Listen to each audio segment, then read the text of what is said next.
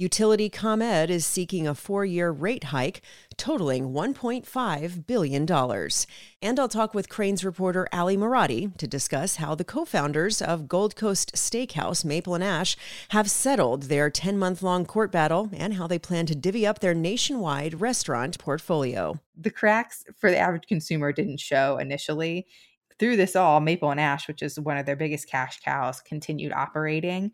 It was a lot of under the surface kind of back and forth between these two, I think. I'm Amy Guth, and this is Crain's Daily Gist for Wednesday, January 18th.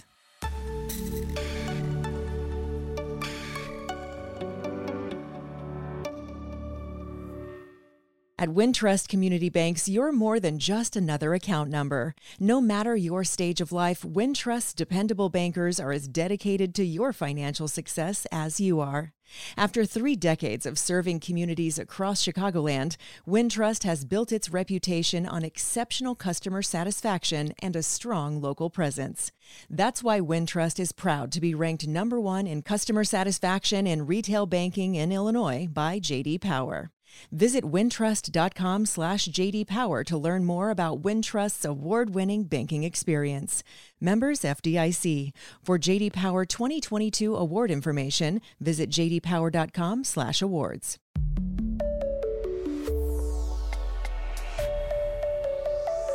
I'm joined by Crain's reporter Ali Marati. So the Maple and Ash co-founders have settled their lawsuit. That's been going on for about 10 months or so. What can you tell me about this lawsuit and how it's been settled, where it all stands now?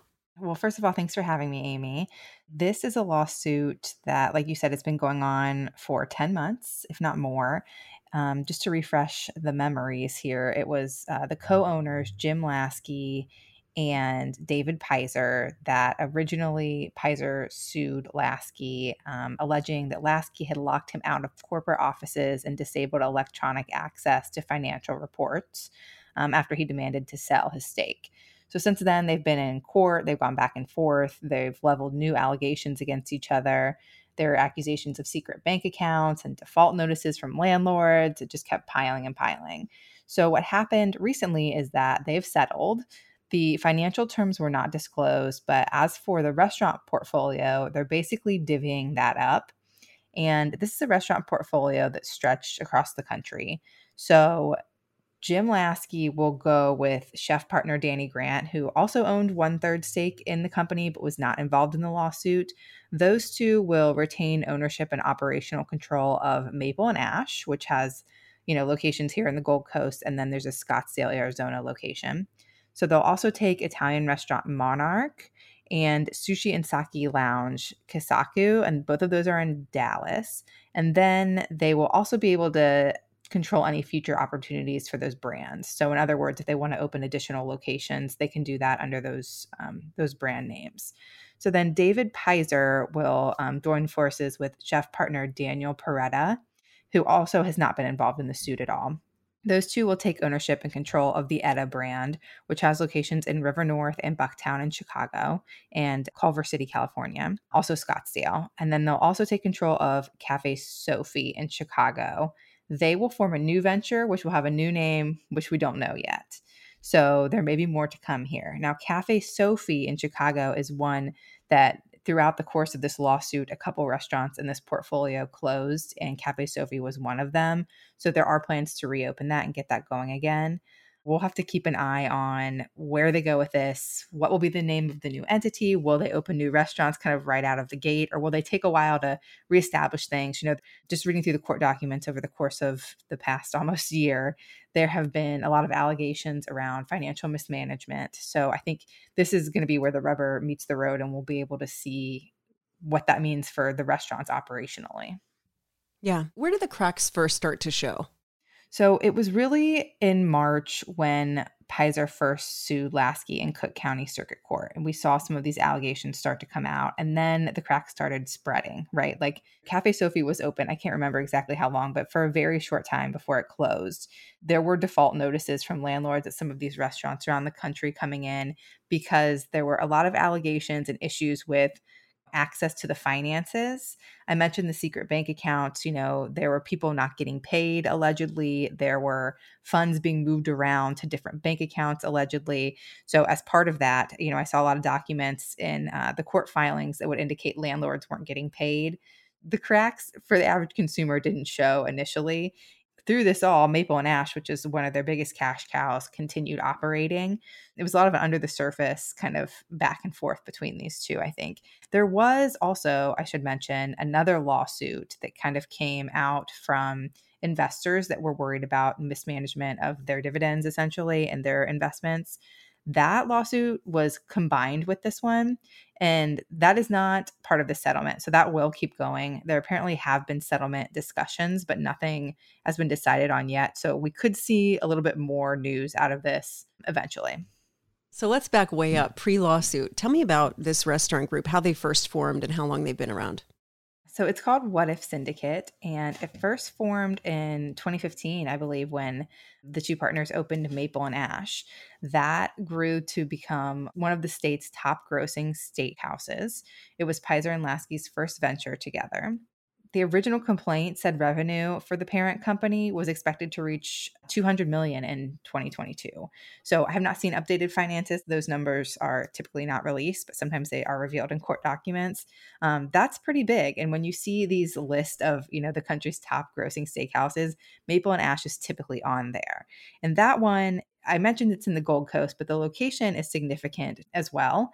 It's right there kind of by what we call the Viagra Triangle. And it is a really interesting contrast to some of the old school Italian steakhouses that are around that Mariana Park Triangle there in the Gold Coast. So it's kind of this new modern vibe steakhouse compared to some of those more old school locations. And that whole area, which we've talked about before, is getting an upgrade because we're also seeing nearby Carmine's, Tavern on Rush. The ownership is changing hands there. That restaurant shut down. There's going to be another one opening in its place. So Maple and Ash, though it was originally a newcomer in that area, I think was a little bit of a trendsetter because we're seeing some of these big renovations that are going to happen over the next year or so. Right. And so in a way, they'll kind of be this, not stronghold, but they'll be kind of one that has been there a while as all this change is happening around them. Right. Almost a veteran. Yeah. There was also Morton's. The original Morton's location was right there, and that shut down during the pandemic. I'm not sure if anything has gone in there yet.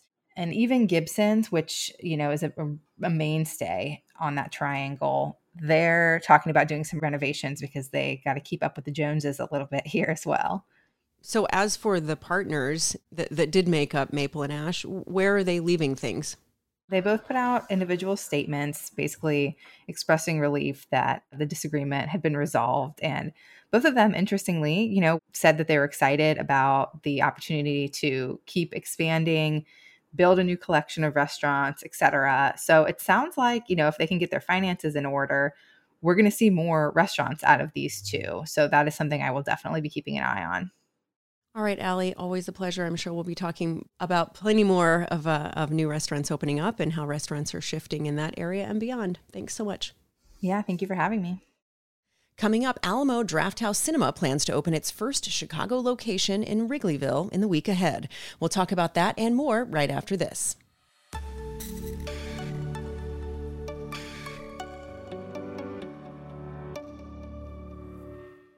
This coming February, Crane's Chicago business relaunches its executive education program in leadership development, custom designed to hone the leadership skills of executives across the Chicagoland area.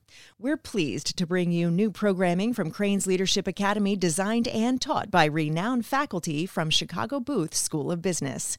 The program will benefit mid- and senior-level executives from the Chicagoland area across various sectors and industries who seek to heighten their leadership skills for success during these uncertain times. Sessions will be held at the Gleacher Center in downtown Chicago from February 24th through March 24th, 2023, every Friday from 9 a.m. to 1:30 p.m. A certificate of completion from Chicago Booth and Cranes will be provided. For questions about the program, visit cranesacademy.com or email cranesacademy@crane.com. This is the Cranes Daily Gist with Amy Guth. Crane's Steve Daniels reported, citing a Securities and Exchange Commission filing, that ComEd plans to file Tuesday with state regulators to hike its delivery rates by more than $1.5 billion over 4 years, starting in 2024. The multi-year rate plan, authorized under the landmark Climate and Equitable Jobs Act, would boost ComEd's revenue by nearly 50% over that period of time if approved as submitted. That according to the filing by ComEd parent company Exelon. Daniels noted in reporting that the numbers are well above the historically high rate hikes ComEd obtained under the 2011 formula rate law, which permitted the utility to change its delivery rates annually under a formula that essentially removed the ordinary authority the Illinois Commerce Commission has to set utility rates. In 2024 alone, ComEd aims to hike its delivery rates by $894 million of that overall number, but still by far the steepest one-year rate increase that the utilities ever sought. After that, rates would go up by an average of $189 million annually through 2027. In a release, ComEd said its plans would increase average monthly household electric bills by $4.25 annually, or $17 over the 4-year period. The average bill is now $93, making for an 18% increase over that period. University of Illinois Chicago faculty went on strike Tuesday morning after they failed to reach a contract agreement with administration during a marathon bargaining session that ran late Monday night.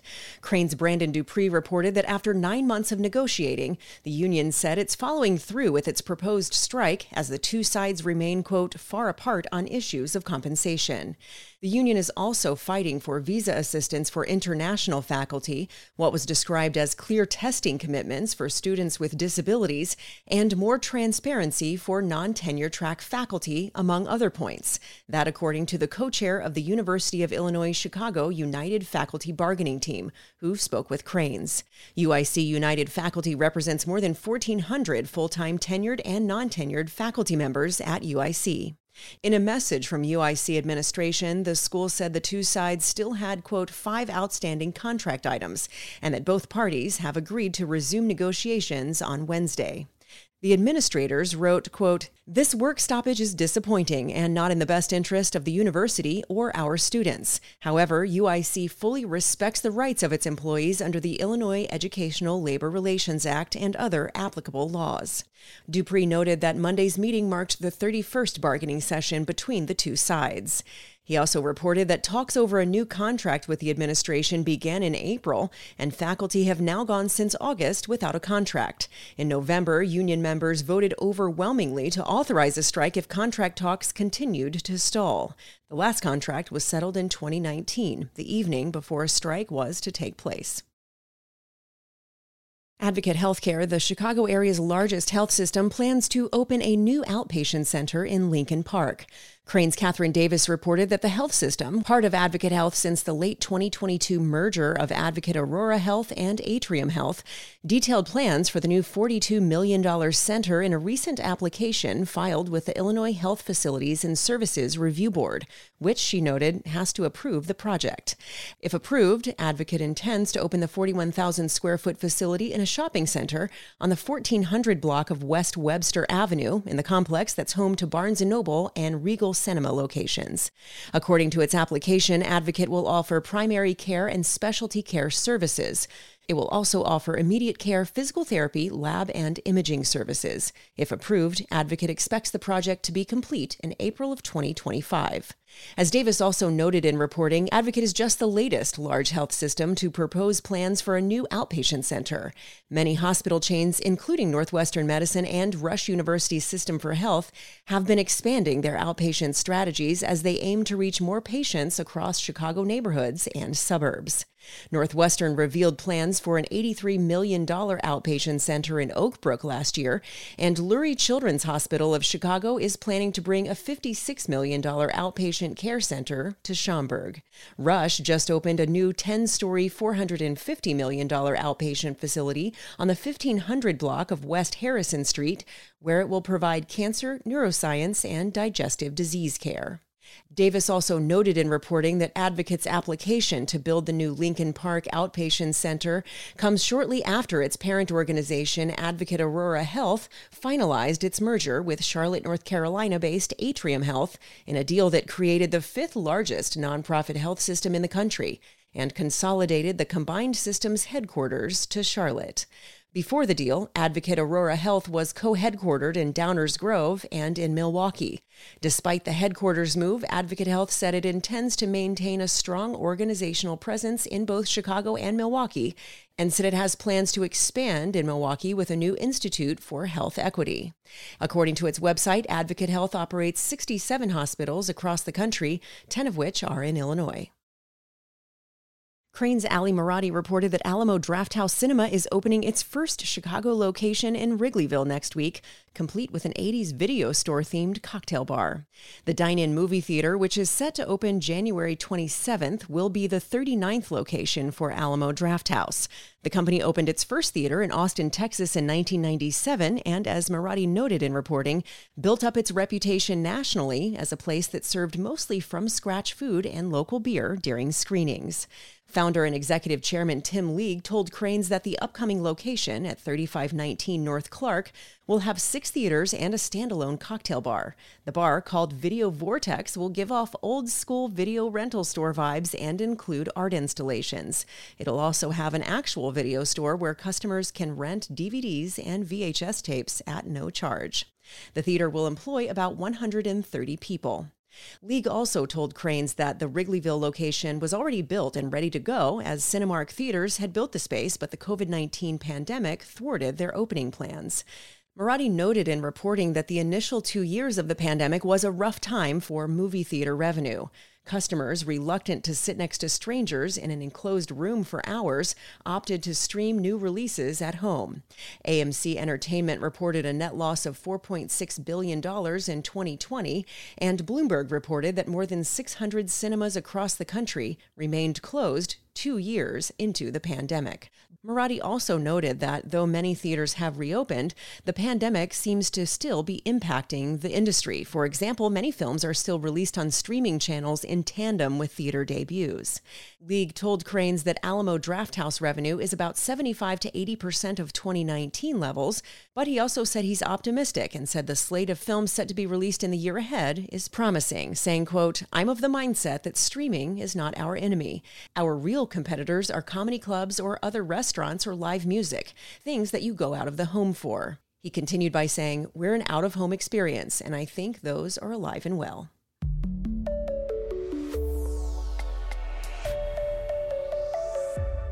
That's Crain's Daily Gist for now. Check in on our continuous newsfeed at chicagobusiness.com. Thanks so much to today's guest, Crain's reporter Ali Maradi. You can follow all of our conversations on Apple Podcasts, Spotify, or wherever you like to get your audio on demand. Don't forget to subscribe and please rate and review Crain's Daily Gist. Our show is produced by Todd Manley at Earsight Studios. I'm Amy Guth. Thanks so much for listening, and I'll meet you right back here next time.